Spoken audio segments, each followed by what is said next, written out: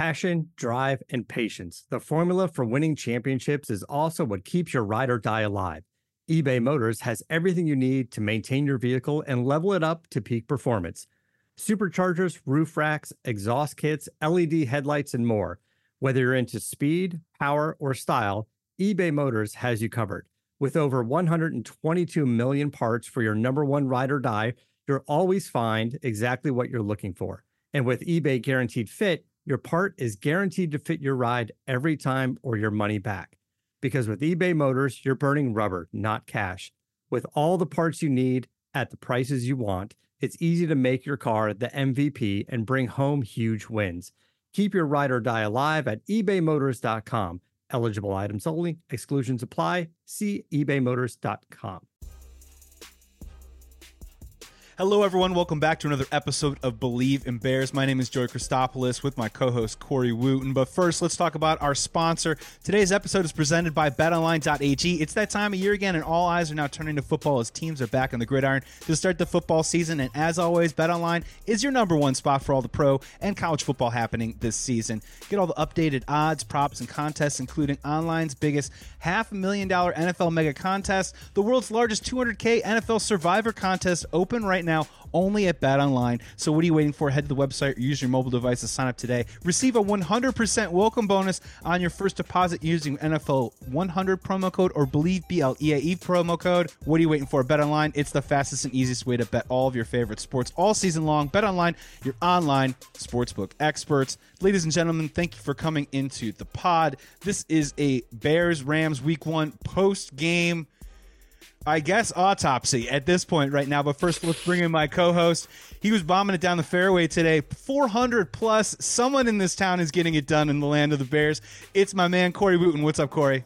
What's up, man? A 402, man. 402. You know what I'm saying? Powered by those biceps and triceps I do at the gym. Hey, it was a great day. Minus 23 on the scramble. We shot 49 as a team. So we did our thing. The Bears didn't get it done, but your boy got it done. Corey's already turned the page, but he shows that hard work does pay off. Unfortunately, it did not pay off for the Chicago Bears in Week 1. They lose 34-14 to the Los Angeles Rams as they opened up their brand new stadium, their SoFi Stadium.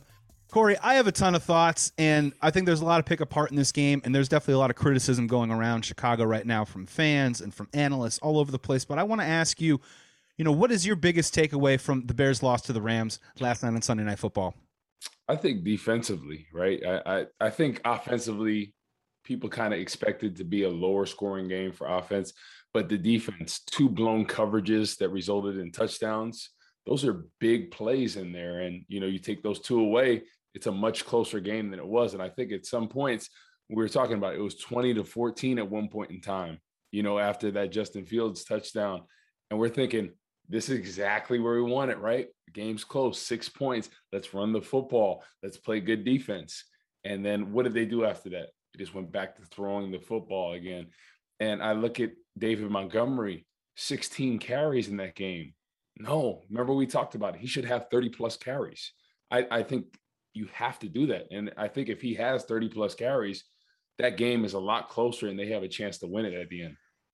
Let's stay on the defensive side of the ball. We're going to talk a lot about the offense in a second, but let's sort of stick with what happened. And I do want to ask you a general question. A narrative that Bears fans hear all the time is, as you mentioned, Justin Fields gets his first rushing touchdown. It's 20-14. As a Bears fan, what I want to see in that moment is a Bears defense step up and put up that shutout inning like a pitcher in baseball. Can you talk about that mentality, being a former player on those Lovie Smith defenses? How much pride did you guys take in, hey, we just scored a touchdown. It's time to put a 0 on the board for this next drive? Yeah, it would have been huge because all the momentum was in their favor. You talk about the Rams, how they started out. This looked like it was going to be a lopsided game at one point in time. You're like 20-0. Oh, shoot. And then they have the momentum in it. Justin Fields, their draft pick comes in, and that zone replay that we talked about, right? Confusing everybody. They did just what the doctor ordered. One of our keys from our preview last week. Thank you for listening. If you checked it out, you're right, Corey. Exactly. And he has a score. Everybody's hyped up. You see the sideline. You see Matt Nagy, and you're like, oh, they're going to win the game. And then I thought everything that we were talking about is going to come to fruition in that game. And then they come on the next drive defensively. We're like, oh, they're going to stop them. And they let up a big play for a touchdown on a blown coverage again. And that's the most disheartening part, because the defense, they have to be the engine that runs this team. And you just think like blown coverages of all things. I could just understand if you just got beat deep on a great move by Woods or one of these guys or a Cooper Kupp, but these were 2 blown coverages. And especially on that play after Justin Fields scored, complete blown coverage. And you're just like, what is going on in that back half with Eddie Jackson and Gibson? There's some kind of disconnect going over there. And everyone was talking about, we haven't seen Eddie Jackson be the guy who we thought he was, last year and this year. So we need more from him. He's a Pro Bowl, all-pro type of player. We didn't see that, We haven't been seeing that lately from him, and especially in that first game.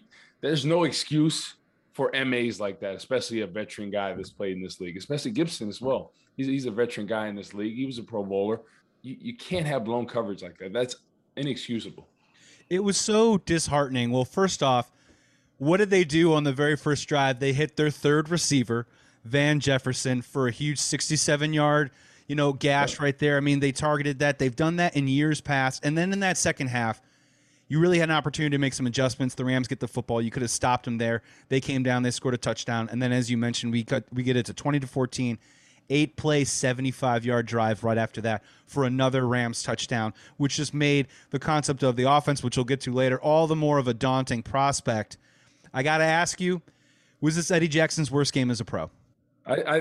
It's one of them, in my opinion. I think he's a bad player, but every but time something bad happened, number 4 seemed to be, in the vicinity. Yeah, it just seemed like he just seemed out of place. He didn't seem like he was moving as well as he normally did. It just seemed slower than usual. And he's a guy that I think is a very cerebral player. And it just didn't seem there. There was some kind of disconnect with him and the other secondary. And I'm hoping they get it figured out, because sometimes, honestly, if you're not on the same page, it can make everything out of whack, and you're playing slow and you're thinking about this, you're worried about this player and that. So they need to get on the same page, because the whole time they're talking and on Twitter and everything about Sean Desai, like, oh man, this was supposed to be a great pickup as a coordinator. This is horrible. This is awful. At the point, though, it wasn't his fault. The players are out there. I think sometimes people put too much stock on that, with play calling offensive with Nagy, right? That's been warranted. But with Desai, I thought he did a pretty good job. It was about them executing right against this Rams team that everybody was expecting to blow them out. You got the game 20-14, and you made some big time errors. The game is close. Yeah, and on top of that, too, as well, they did a pretty good job shutting down the running game. But yet play action still burned them. That was what was a very frustrating aspect for me. And I want to try and get inside the mind of a player like Eddie Jackson. So help me out, because I think it's so easy today, and I harp on it all the time. His tackling, again, wasn't at its best last night. A lot of extra yards, and then we're talking about those blown coverages. But what I'm hearing from you a little bit is when your decision-making or when your physical confidence is a half yard slow, and you're in between, does that also kind of contribute a little bit to the angles and the confidence and aggression that you take in terms of tackling? 100%. And it was evident, just from that whole secondary. Yeah. They just weren't on the same page. I thought the front 4 played pretty decent. Obviously, people would like to see a little bit more pressure from the front 4. But if you look at it, they didn't play too bad of a game, like you said, in the running game against the Rams. And then in the passing game, it was just big plays. And we look at it, they showed a stat in the fourth quarter, 12 minutes left, right? The Bears had 21 first downs and the Rams had 12. That's telling you everything you need to know right there. And what are the keys when you talk about every week for defensively? Limit the big plays, and they couldn't do that. That's why they lost the game. You take out the 2 of those plays that were touchdowns, it's a completely different ball game. And those, like I said, they weren't things where they got burnt deep, where it was just a great route and, it's Julio Jones running on you. It wasn't any of that. It was just blown coverage. And like I said, those are the most frustrating things in football. You have to be able to cover. You got to be on the same page. You can't make up mistakes like that. One time you give a pass, but the second time there's something going on with that secondary. And you were saying this on some of the other podcasts. The secondary was kind of the area of concern that people were concerned about. And I thought the front 7 did a pretty good job, a little more pressure here and there, but I thought they played well enough to win the game. I definitely think we can see a little bit more from the front 7, but I'm right there with you. I ripped through the game when I got home last night from the stadium, just kind of watching play-by-play, and on multiple occasions I'm seeing Akeem Hicks, a second or two away from getting to Matt Stafford. I'm seeing some hits a little bit. I'm seeing Rams offensive linemen get pushed back. But then also on the other end, once that ball's loose in the air, I'm seeing two Chicago Bears almost on top of each other, occupying the same space while Van Jefferson is going to the right. And that just seems like a communication thing. That doesn't seem to be a skill level or something physical. That's all about, doing your job, right? Exactly. You have to do your job, and mental errors, especially at this level in the NFL, is inexcusable.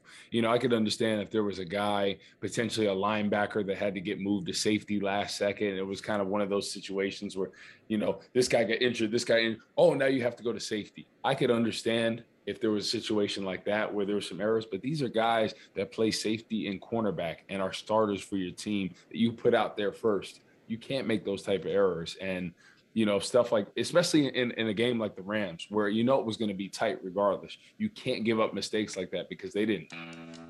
Today's episode is also brought to you by Play Action, because, look, this is exciting news. Bet on Chicago is partnering with PlayActionPools.com this season to bring you some interactive fun to the sport we love most. You'll be able to get in on all the action with our PlayActionPools.com Football Pick'em Challenge, which is open to everyone. So here's how it works. You sign up for our contest, Believe Football Pick'em at PlayActionPools.com, and then get your picks in each week. We're going to select the 10 highest profile games of the week between NFL and college football. Whoever gets the most picks correct each week will win a pair of electric sunglasses and a pair of DC shoes. So again, go to PlayActionPools.com and sign up for the contest, Believe, BLEAV, Football Pick'em. And if you plan on hosting your own football contest, go to PlayActionPools.com today. They've got Survivor Pick'em, as well as a cool sportsbook style concept called Build Your Own Bankroll. That's only at PlayActionPools.com, your new home for all your office sports picks. Now, back to the pod.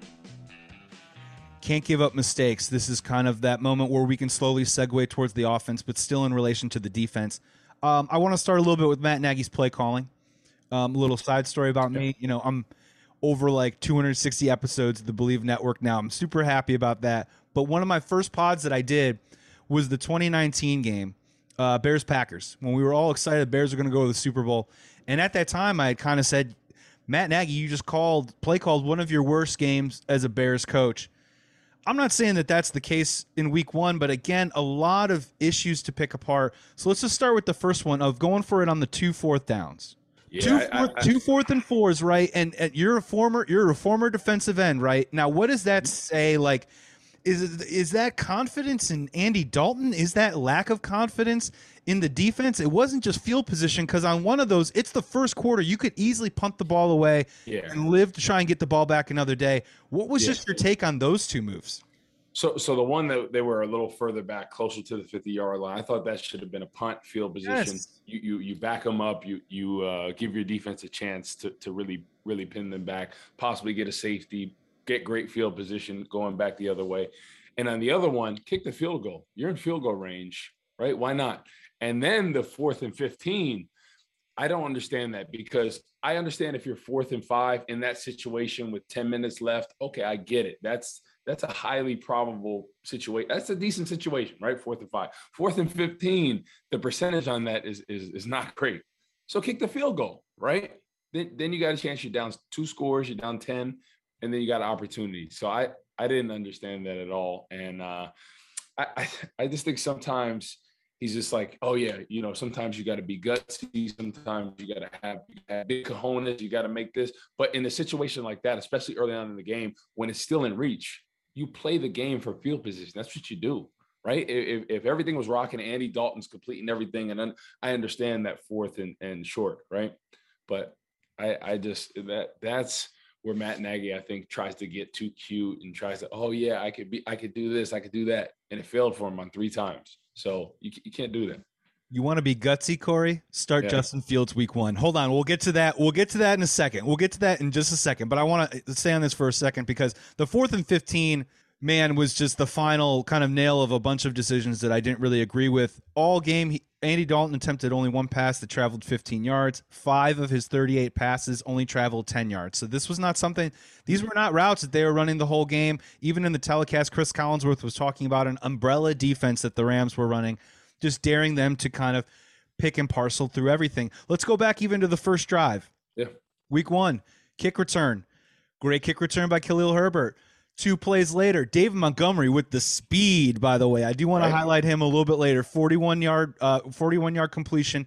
Get down in the red zone. Here comes our boy Justin Fields. Quick step and throw to Marquise Goodwin. Get it down to 3rd and 1. You take Justin Fields off the field at a 3rd and 1 in the red zone, which, by the way, he scores on a rushing touchdown on a 3-yard run later in the game. Yep. Take him out. They don't have a play ready, so they have to burn a timeout. Exactly. And then on 3rd and 6, pass is tipped, interception. We can talk all the way want about Cole Kmet maybe being open in the middle or whatever, but it's that it starts off bad kind of from the beginning, and yet it continues to sort of snowball from there. I'm just trying to figure out, and help me, man, like, who does Matt Nagy think he's calling the plays for? Is he calling it for veteran Andy Dalton and what we think is a talent takeaway-driven defense, or is he calling the game because he's scared of Sean McVay and the Rams and what they're going to do and not do? I can't figure out his game plan. Help me. Yeah, I felt like in that situation, right? You have great momentum, and you're in a situation where you're in the red zone. It's an easy field goal, and hey, I know you want to score there, but why is not a situation where you run the football? David Montgomery's been running well. He had that great run, the 41-yard scamper, and run the football again, right? Get a field goal on this first drive. That's great confidence builder, especially on the Rams. You know, you had a great opening drive, had a couple good passes, good rushes, and you get in a situation where you kick 3, right? I know everybody wants touchdown, but sometimes a score on the board early on, I would rather him run with David Montgomery on 3rd and 6 as opposed to throwing a pick, right? Or you get in a situation where you're like Andy Dalton, if it's not there, throw it away, right? Yes. Let's kick the field goal. Besides that play and the one where he got sacked, I thought he made pretty good decisions for the most part. But it's one of those offenses where it was like, oh yeah, we're just going to try to pass the ball and you know we're going to try to shield him but no, run the rock, right? You look at Montgomery, 16 carries. Let him run the rock, man. Like, that's the recipe for success. It was working. At one point in time, David Montgomery's averaging like 12 yards a carry. Like, give the dude the rock. Like, I just don't understand in a situation where the game is still within reach. It's like when you get in the second half or third quarter or fourth quarter, when the game, you need to pass the ball. But there was no situation, even in the third quarter, where you needed to do that, right? It was close enough where you could run the football. So I didn't understand why he just abandons the run game at times when it was working. It was working well. I don't understand. And that's the part that we can't come to a conclusive answer on, is because Andy Dalton averaged 2.17 seconds per throw, 2.2, depending on what stat you want to look up, whatever. So that was the game plan. Trying to protect his personnel, which is the offensive line, which I also think is on 3rd and 1. You're not going to see David Montgomery with the football. And also, after Marquise Goodwin gets a 20-yard run, you see an end-around play, which I know probably drove you nuts. But, you know, so Corey, like, in your opinion, man, in those locker rooms, what does it say? Is it smart coaching to try and protect your personnel with the offensive line like that, saying, hey, we will not take any shots. We're going to protect the pieces that we have in place. We're going to work with that, and we're going to create a game plan around that. Are you on board with that? And then how can you rationalize him then going for it on 4th down when he doesn't trust his personnel? Yeah, I'm on board with that. I thought the fact that he wanted to get the ball out quick, I'm all for that, especially with the offensive line. And you saw early on, Jason Peters was kind of unsure of himself, and Hollins got that sack. So you get in situations like that. I'm all for that. But the thing is, right, how do you protect an O-line the most? Is running the football, right? And they had success. They were doing really well with that inside. Daniels, I thought, did a great job, on Aaron Donald when he was single blocking him most of the time. The 41-yarder, it's Daniels. Yeah, exactly. Yeah. I mean, he completely pinned him in there, and that block was all him that was able to go there. So I thought they did a good job on Aaron Donald. We talked about one of our keys. They did a good job on Donald. It was just Hollins that went off on him. And one of the plays, honestly, I think both of those sacks, they should have never happened, right? You look at the first one, Jason Peters, it was an obvious thing where he had him. I mean, the guard was on the defensive tackle. Jason Peters kind of slid down, and that was a gimme sack. That shouldn't have been there. And then the one where Andy Dalton held the ball, right? You're 4th and 4. 1-2, the ball's got to get out. He read his first read, second read. And what's the third read? The swing route that was wide open. That would have been the first down to David Montgomery. Come on. right? 1-2, ball's out. Yeah. You got to go to it. It had a crossing to Kmet too as well, and he went to Darnell Mooney, I think, because he was just locked on his first look. Yep. And you know, it just let's do the Andy Dalton thing, because I want to do the Andy Dalton thing now, and then we'll get to some of the positives. You know what I mean? I definitely do want to talk about some of the positives in the Bears game. Andy Dalton, I'm going to ask it to you like this, and I'm trying not to be snarky. And he played well. He's a veteran. Is this whole thing, is this wasting everyone's time, including Andy Dalton's? Are you trying to tell me that Justin Fields can't read 5-yard spacing? You know what I mean? He can't read a sit-down route, because that's all they ran. They didn't take one shot down the field, which is supposed to be where Andy Dalton's accuracy and poise, you know, is supposed to be able to read that stuff out. They didn't even try that. So what was your take on Andy Dalton, just the game planning, maybe also not just how he played, but just how the plays that they called for him? My thing was like this. You remember what we talked about when we were comparing, should they start Dalton or Fields, right? And it was a thing where we need his confidence, you know, we need this, and, you know, we just want to, you know, make sure we don't get ahead of ourselves with them. But you're going to game plan and script for success for whoever you have, right? Like like they did for the O-line. It would be the same type of plan, but maybe you get Justin Fields running more, right? Where you give him those options where he can test the defense and then pop back and throw a pass. And I think that's a different element. And I just hate that sometimes in this league that they get so conscious about, okay, we got to make sure we coddle him, and we don't want to put him in any situation that could be dangerous. It's football, right? You traded up for this dude. You've seen him play. You have confidence in him. Why not script for him? Those RPOs, right? That is a game changer. And he's not Trubisky, so stop treating him like Trubisky. You know, he went out there and he had confidence in the plays he did. He looked good in the plays he was out there. You know, he throws the one pass, looks good in there, right? The rush is right in his face. He doesn't get nervous or anything. Steps right up, throws it in there, right? RPO, things are going on there. Reads it perfectly. Gets to the touchdown, makes a play, gets in the end zone. So this is a guy that I think is ready. He showcased what he can do, right? And obviously you game plan around that. You make him use his feet a little more. You tell him, listen, you're not taking hits, okay? You're not taking hits like Cam Newton used to. You get down when you're supposed to, and we live to play another play. And I think he should be out there. I mean, this Andy Dalton thing, it's cool. I would understand if it was a guy like Jared Goff where they didn't feel confident in him. But I know they feel confident in Justin Fields. They're just nervous about Trubisky. That's what it is, you know? It's like you're in a bad relationship, right? And you're like, I don't want the same thing to happen again, even though this new relationship isn't like the other one. But you're like, it just wears on you, and you have it in the back of your mind. So that's what they're thinking right now. But Justin Fields can be out there doing this offense, and he provide his feet, something that, man, when he was out there, they were nervous, and that would be something that he can do every play, right? If the play breaks down, he can run. Then they're going to have a spy guy on him. And what does that mean? That opens up another receiver. Oh, Goodwin had a great game, right? So you got Allen Robinson out there, you got Mooney over there, and then Goodwin's open, or somebody else, Cole Kmet. So it opens up a different dynamic, and then you always have to account for a guy like Justin Fields, which you don't have to do with Andy Dalton. All off season, we talked about it on here on Believe in Bears. We talked about it a lot.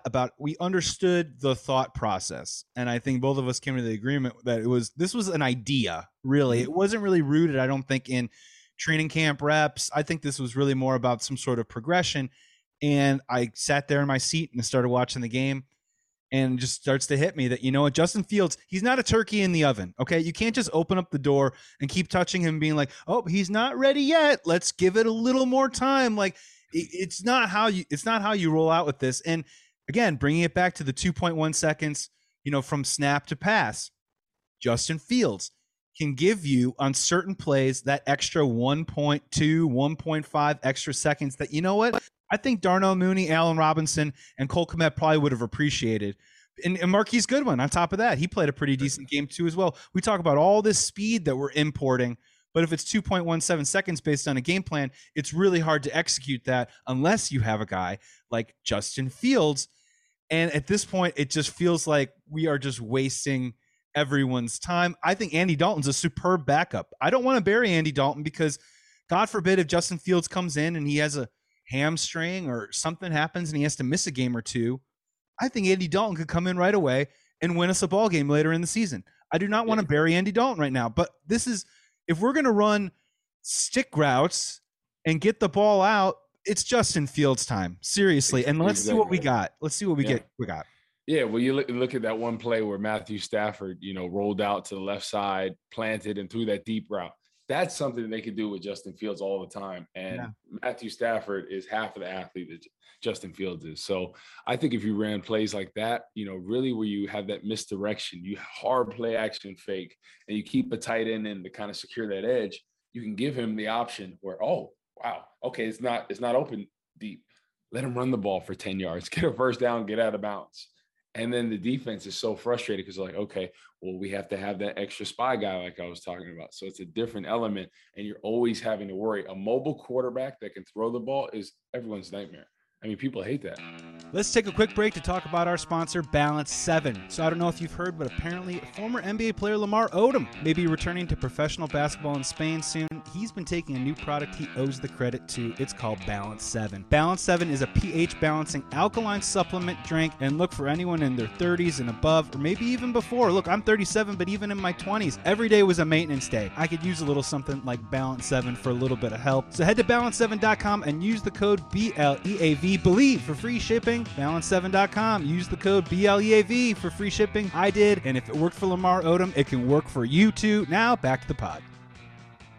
You're so right, and Corey, on those 4th and 4s, I won't be as critical if we're running those with Justin Fields based on exactly what you just said, man. That concept, that specter of he can roll out. He can do something, maybe not just with his legs, but give the defense something to think about on those 4th and 4s so you can convert on those particular moments, and then have that aggression, then have that conviction, all that you want about belief in your playbook and everything. And you can still maybe protect your offensive line at the same time. They already said Dalton's going to start this week. I think we're going to see Justin Fields on the field again at spots. But man, this is sand in an hourglass, man. And I'm hoping that it just runs a little bit quicker than the week 4 prediction that I had before we started playing football on Sunday. That's what I'm hoping for, because I'm just hoping that I think this is what they're going to do. I think they're going to slowly give Justin Fields more reps. And I think they're going to say, okay, once he hits, 15, 20 plays, then we're going to make him full-time starter. It's just like they're so nervous about doing things the wrong way because of how Trubisky was. And, they could say, no, this is our plan the whole time. But if you got a guy that you believe in, right, which I fully believe Matt Nagy believes in him. And I don't know if it's something maybe from Pace or the owners where they're like, hey, like I said, we don't want that situation. And it was like, okay, this is our plan. We're going to stick to it no matter what, no matter how good he says, how good he does. And I think it's a situation like that. And I'm just hoping like this. You got to win games now, and you got to make things exciting. So if you're not winning games, you have to make it exciting, right? And you got the face of the franchise there. Everybody wants him to do well. So script for success, allow him to use his feet.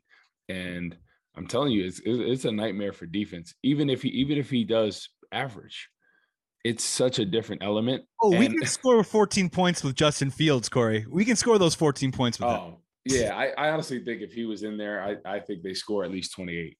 I think, just because the defense is not having to worry about Andy Dalton's feet, and they're not having to worry about a deep threat, because he's not going to get in a situation like that Matthew Stafford play where he's rolling out here, setting his feet, able to pop up.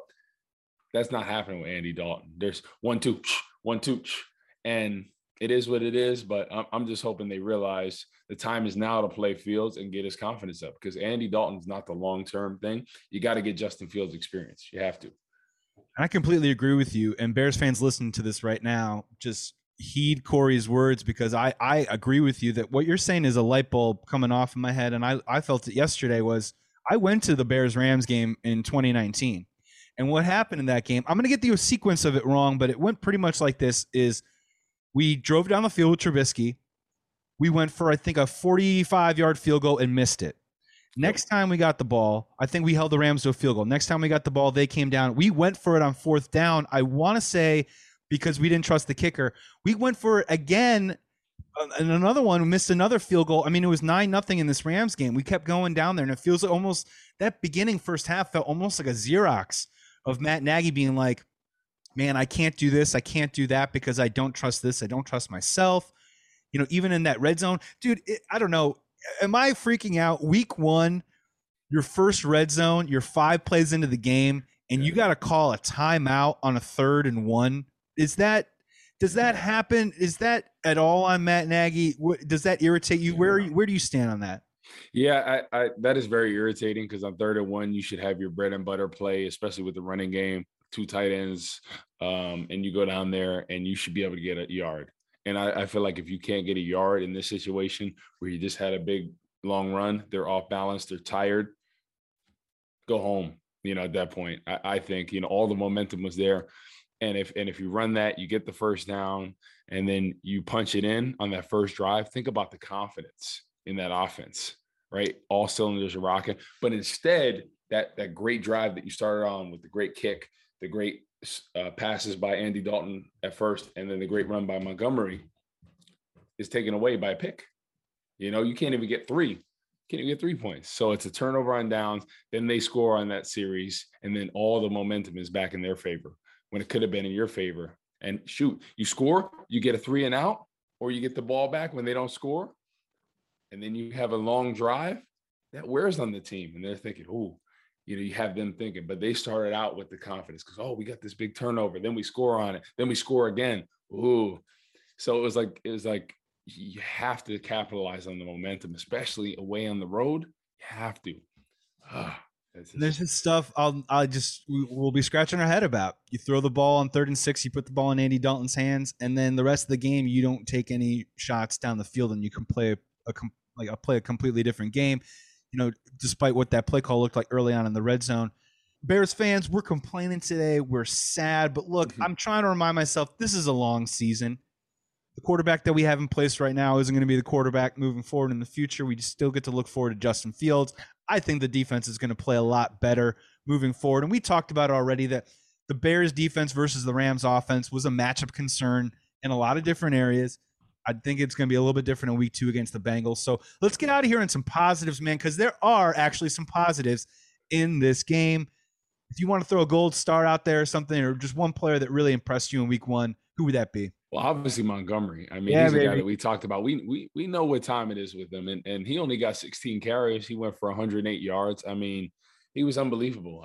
Like I said, I think every game you have to give him at least 30 touches, right? 30 touches, whether it's strictly runs, passes, but I would like to see straight running game touches because I think he's a guy that's going to wear down opposing defense. He has that burst. He has that strength. Everything that you want to see from number 1, and you have to rely on him. He's a young guy too, and give him the carries. I mean, he's supposed to be your bell cow. He's like the old school running backs, in my opinion, a guy that you can give it to 30 times. And I didn't understand why when the game's 20-14, like I talked about, why they stop with that. Let's pass it. Let's do these dink and dunks. No, the game is tight. If the game was 3 scores in the 3rd quarter, towards the end of it, then you got to pass the ball. But I think teams panic. They're like, we're down and we worry about this. No, run the football, right? Control the clock. Because even if you don't score, you're wearing down the opposing defense, right? And you're keeping Matthew Stafford and company off the field. And that's what they were doing for a minute. And then they went back on that and let's throw the ball with Andy Dalton. No, run the football. That's how you're going to win games. You can't win games with this dink and dunk stuff. You can't. Especially when the defense was giving up blown coverages. You can't win like that. Yeah, you'll run out of time. You can't exactly 60 minutes in the game. They had the 9.5-minute drive or whatever, which is, I guess, impressive on paper, but it kind of sort of says something else to me, right? It's just wasted time. And I think if you're gonna waste time, waste it with the running game. I mean, that's what really wears on teams. It doesn't wear on teams where you just dink and dunk and pass the ball, and then all of a sudden you punt it and give it back to them. When you have consecutive first downs in the running game, it really wears opponents down. And you look at how well the Rams were playing the passing game early on, Jalen Ramsey and company. They were doing a good job with it, but they were struggling against that running game. They just didn't have a match for it. And I think if you give David Montgomery 30 carries, I think he's up at 180, 190 yards rushing for that game, and it's a different ball game. You've been calling it for weeks, man. And what I saw mentality-wise, David Montgomery played pissed off, and I loved it. And he had a little extra burst. I noticed the eye test on that 41-yard scamper. I just felt like maybe, it was like a little tick up from what maybe I saw last season. And you're hitting on something too, because if our offensive line is still working on its cohesion right now, obviously we got a left tackle problem that we'll probably handle in the preview pod in a couple of days, but they're still trying to they're trying to find their way. So it's hard to maybe depend on them to find an edge. But can David Montgomery be the guy that brings that edge to the offense? Because just as you mentioned, like going up against those Rams defenders, I don't want to tackle this guy. Right. Even if I do hit him, he's still going to get 3 yards after I hit him anyways. Can he maybe be like that inverse? He brings the edge to the offense.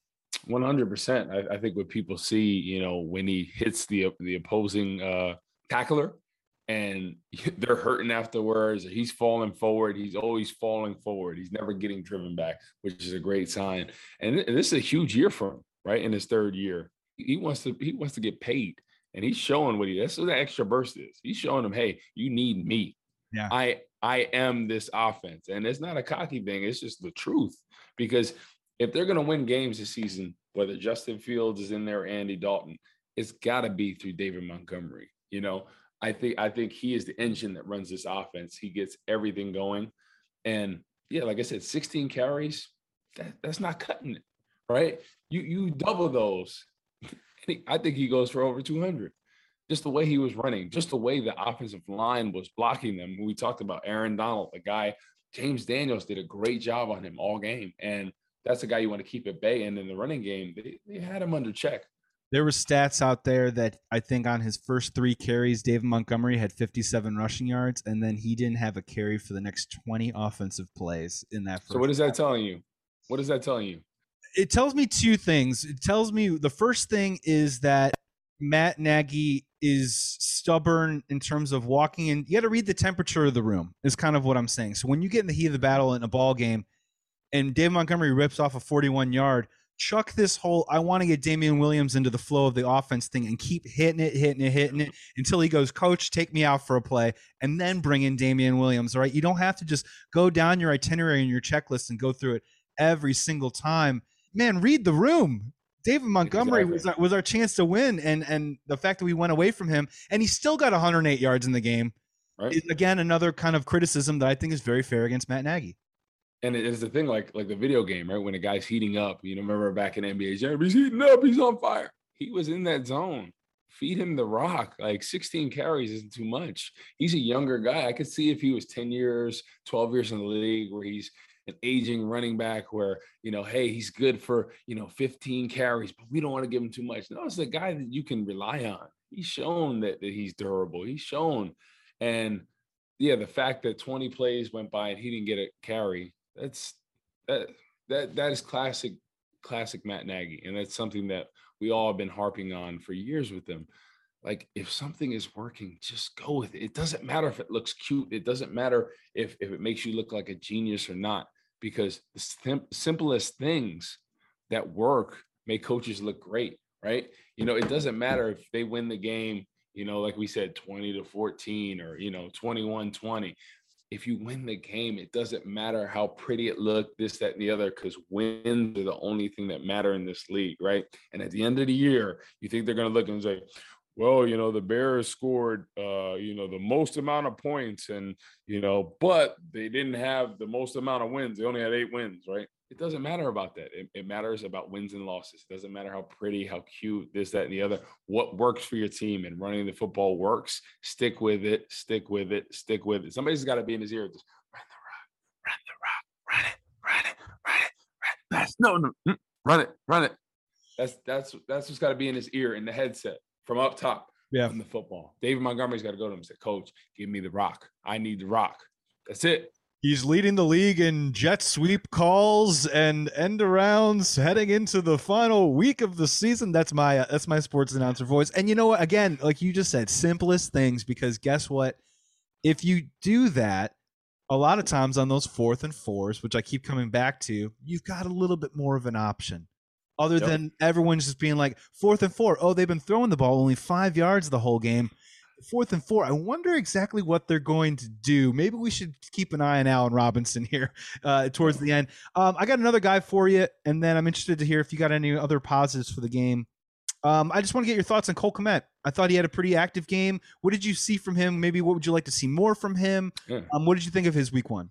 No, I love what he did. I mean, he was incredible in the blocking game. Both him and Jimmy Graham, when they were in there, I thought they did a great job setting the point of attack, because Cole Kmet is the main end tight end that they're running towards.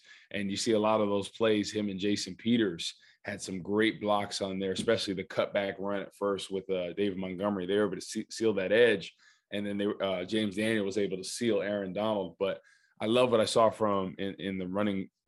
From blocking, from a running standpoint, but I love what I saw from him in the pass game. And This is a guy that they kind of been on the fence about, oh, how is he going to do? And he looked great. I mean, his transformation in a year has been amazing. And I think it's going to continue to get better, especially because they're going to try to have these dink and dunk throws. So the tight end, a guy like Goodwin, they're going to get that third option are going to get a lot of targets. And I would love for him to get more targets out there, because I think he's ready for it. And I'm just hoping, with all the attention on Allen Robinson and Mooney, that it opens up those two guys like we talked about, Goodwin and Cole Kmet. I was impressed. I thought he had a very active game. I love what you're saying about the running game, because I wasn't able to pick up on that necessarily, with my amateur eyes a little bit. I did like how he had a nice feel for space.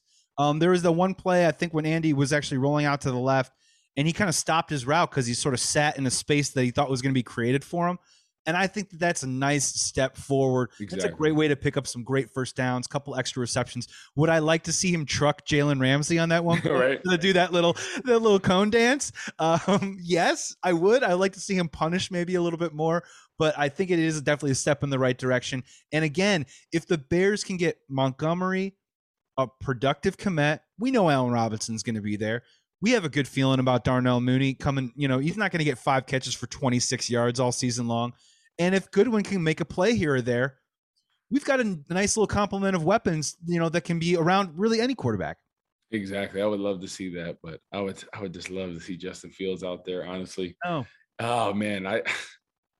This why can't they do it next week? Get him out there. Just get him out there. Just give him half the game, right? Split it up, half the game, and then just say, okay, this is half the game. It's against a Bengals team that, in my opinion, I don't think they're that good. And, I think they're trying to get things figured out at the quarterback position, because Joe Burrows is obviously coming back from that injury. And I think it's a team that just doesn't have the weapons offensively to really challenge you like the Rams. So I think why not give Fields half the game, right? Why not? Half and half, and just say, okay, the best guy that comes through this, that's who's going to play. You want to hear one of my hot takes? I got a hot take for you. All right. Let's turn the oven up. And look, what I'm proposing is going to be easily criticized, because it'll be like, well, what did we do all this for? But if I was Ryan Pace, I would call up the Washington football team tonight and be like, what do you want for Andy Dalton? How much money do I need to eat? And maybe I'll take a 6th round, 7th round conditional, whatever, if you eat a bunch of money. And let's make him your starting quarterback tomorrow, while Fitzpatrick, who's 39, has a hip injury. He's already on IR. See you later. That's week 8, week 9, whatever. Washington's got hopes for this season, and they don't mind taking on quarterbacks like that. They had Alex Smith last year. I would cut bait right now and roll with Nick Foles and Justin Fields for the rest of the season. That's my hot pick. I like that take. I like that hot take, honestly. I'm just hoping they give him a chance, because I'm just tired of people just being so cautious about playing young quarterbacks. You believe in them, just play them. I know in Matt Nagy's heart of heart, he knows Justin Fields should play, and he wants to script a game around him and what he can do, because that's every offensive-minded coach's dream. What Andy Reid does with Patrick Mahomes, right? My system. If he had an Andy Dalton, right, he wouldn't be able to do those same things, right? And that's the thing, you look at like a guy like Nick Foles when he played for them. He didn't do as well with the Chiefs, right? Because it's a different scheme when a guy can't really move. But when a guy can move, it really opens up the playbook. And that's why a guy like Cam Newton has such great success. Russell Wilson continues to, Aaron Rodgers, he struggled in that first game, but last year was the MVP, and what he can do. It's just such a different element when you got a guy that can run. And teams, this is what it is. When you game plan for Andy Dalton, for example, when we played against the Bengals, when I played, It was like this. Okay, he's going to get the ball out quick. Okay, you don't really have to worry about the deep ball. He could possibly get outside the pocket, but you don't really have to worry about it. We feel like we can chase him down. A guy like Justin Fields, you're like, okay, make sure you run to the edge and you set the edge here. You don't rush the same way you did. Okay, let's get a spy guy. Hey, nose tackle, I want you to spy, or linebacker, I want you to spy. Safety, ends, don't rush the same way you do. Don't make your moves. It goes against everything that you're taught as a pass rusher, and you have to game plan around that. So basically, you're not rushing the way you should because of him, and that's the element. That's why he changes defenses and how they game plan. And for that alone, who's playing him? That's great stuff, man. That's really, really good stuff. That's a great perspective. And I'm guessing a lot of Bears fans probably agree with you when they hear that right now. Before we get you out of here, Corey, we're going to do a Bears-Bengals preview week 2. We got another game coming up, Bears fans. I know we're 0-1 right now. We can easily get back to 1-1 at home next week. Got to take care of business. We're going to preview that, all of our favorite key matchups, keys to win. But just what are your first blush thoughts about this Bears-Bengals matchup as we head into the week? Well, I know Andy Dalton's going to be excited about it because he's obviously the starter, and is his it old circled team on his calendar as he? Yeah, I think it's circled on his calendar. But like I said, I think this is a team that Joe Burrow's coming back from his ACL injury, and I know they played him, I think, one play in the game, but they kind of have a guy, Shermer, that's in there. He's just kind of a guy, and they don't really have the weapons like they used to. AJ Green's not there anymore. They got a tight end they feel pretty good about, but I don't think they have the weapons like they used to, and I think this is a game that the Bears should win. I think they should win it pretty convincingly. I think it's going to still be a tight game because I think, offensively, they're just not taking many shots. But you look at what the Dolphins did, with Sinnett in there, he threw for almost 400 yards, 2 touchdowns. So, and this is a guy that, nobody's ever really heard of either. So it's a thing where I think this is a game if like I said, I'm hoping that they give Justin Fields more reps and they gradually give him more reps in there. But I think it's a game that they should win and maybe take a couple shots deep, against this team here to get some confidence in that deep ball, because you're going to need it at some time or another, right? Get the running game going, take that hard play action, look like the Rams did, where you roll out a little bit and give the offense some time. Goodwin, right? He's a guy that's a speedster. Take a shot with him, get that long ball, established. It doesn't have to be the everything, but you got to take a shot, sudden change, after TV timeout, things like that when people are sleeping. That's a great teaser for week 2, Bears-Bengals. Corey, before we go, I want to tell you a quick story time with Joey about going to SoFi Stadium yesterday. Stadium's beautiful, stunning. We get there early. It opens up at 3:00. We get in, and the screen, dude, is no joke. Go there early, grab yourself some food, cocktail, whatever you want to do, and you can just watch Red Zone for the first hour. You know what I mean? It's really that great. So I'm with my cousin-in-law, season ticket holder. He has this SoFi Team Members Express Pass. So we get through the line super fast, which was cool. We're walking around, and he's got this thing. It's called a SoFi Lounge. Goes up to one person. Hey, where's the SoFi Lounge? Doesn't really know. Keep asking. We get pointed in all these different directions. So we go down a level. Hey, where's the SoFi Lounge? This one person goes, all right, take down this escalator, which no one's going down. And then go down, and then you're going to run into someone else, and then get to an elevator. We're looking for the SoFi Lounge. Kind woman just goes, okay, and hits this elevator button, this huge freight elevator. We get in, we take it down, and we're in it for a while. We're like, wow, we're really going down. Me and my cousin Juan, we are in the bowels of SoFi Stadium. They drop us off there. It's we're the team loads up. You've got the golf carts with the little spinny things riding around. And we're like, whoa, wait a second. We walk about 50 feet. We see something called the SoFi Social Club. We get over there. This woman takes two steps for us. She's like, what's going on? Where are your tickets? And we're like, oh, these are our tickets to the game. We're looking for the SoFi Lounge, blah, blah, blah. Showing her on the app and everything. She goes, okay, you guys aren't supposed to be here at all right now. This is not good. You know what I mean? Of 2 fans have somehow infiltrated, which would be a very exclusive, probably team, family member only, press only spot.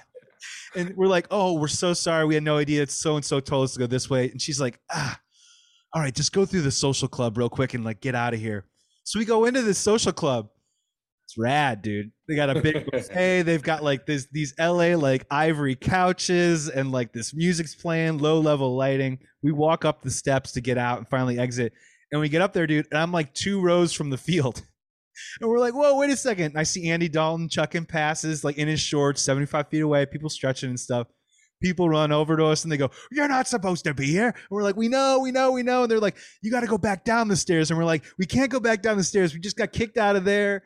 And like they ended up like ushering us through like the second level, which was where all the VIP box suites, which was where like Magic Johnson was last night. And dude, we were just like on this like little adventure, being where we weren't supposed to be, checking it out. And so SoFi Stadium, when you go, man, SoFi Lounge. Yep. Something called Beach House. We found a secret place called Beach House. Maybe former players like yourself can get into. We'll see. Exactly. You just got to act the part, man. You should have been like, "Oh yeah, we're supposed to be here." I don't know. You know, like people told me it's good. It's all good. You know, you just got to act the part. They would have been cool with it. They'd been like, "Oh yeah, you're good."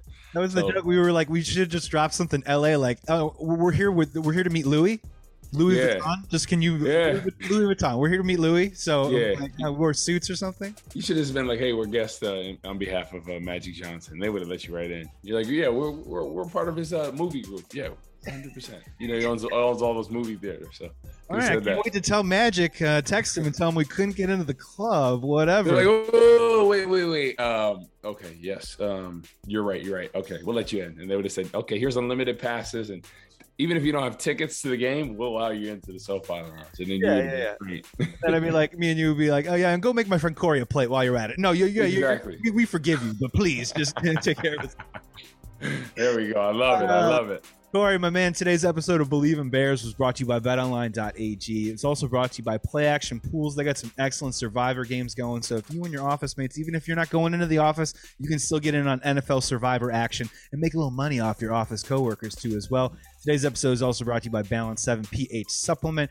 Great deals with Believe right now, partnering with them, so make sure you check that out. Thank you so much for listening to this pod. We're coming back with Bears-Bengals preview. Corey, sign us off, say goodbye, and keep hitting them straight, man. Keep chunking them 400 yards, please. Hey, you know, they call me Corey DeChambeau.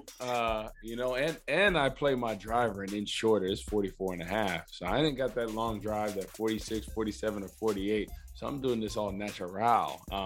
But hey, hopefully this week the Bears hit a 402-yard drive, aka a win. And hey, get that confidence, right? It's all about the confidence in this train in the season. Going 1-1 would be huge. So hopefully they start out this week with a dub, and hopefully we have a lot to talk about. But next episode, we're going to get on the preview, what we'd like to see from the Bears, kind of what are the concerns playing against the Bengals, and we'll dive into all of that like Michael Phelps and company. Subscribe, comment, rate our podcast. Come back Thursday morning for Bears-Bengals preview. Thank you so much for listening to this pod. Be well, be safe, please be good to each other. And hey, we can still bear down. We're 0-1, but we can bear down. Bear down, baby. Let's get it.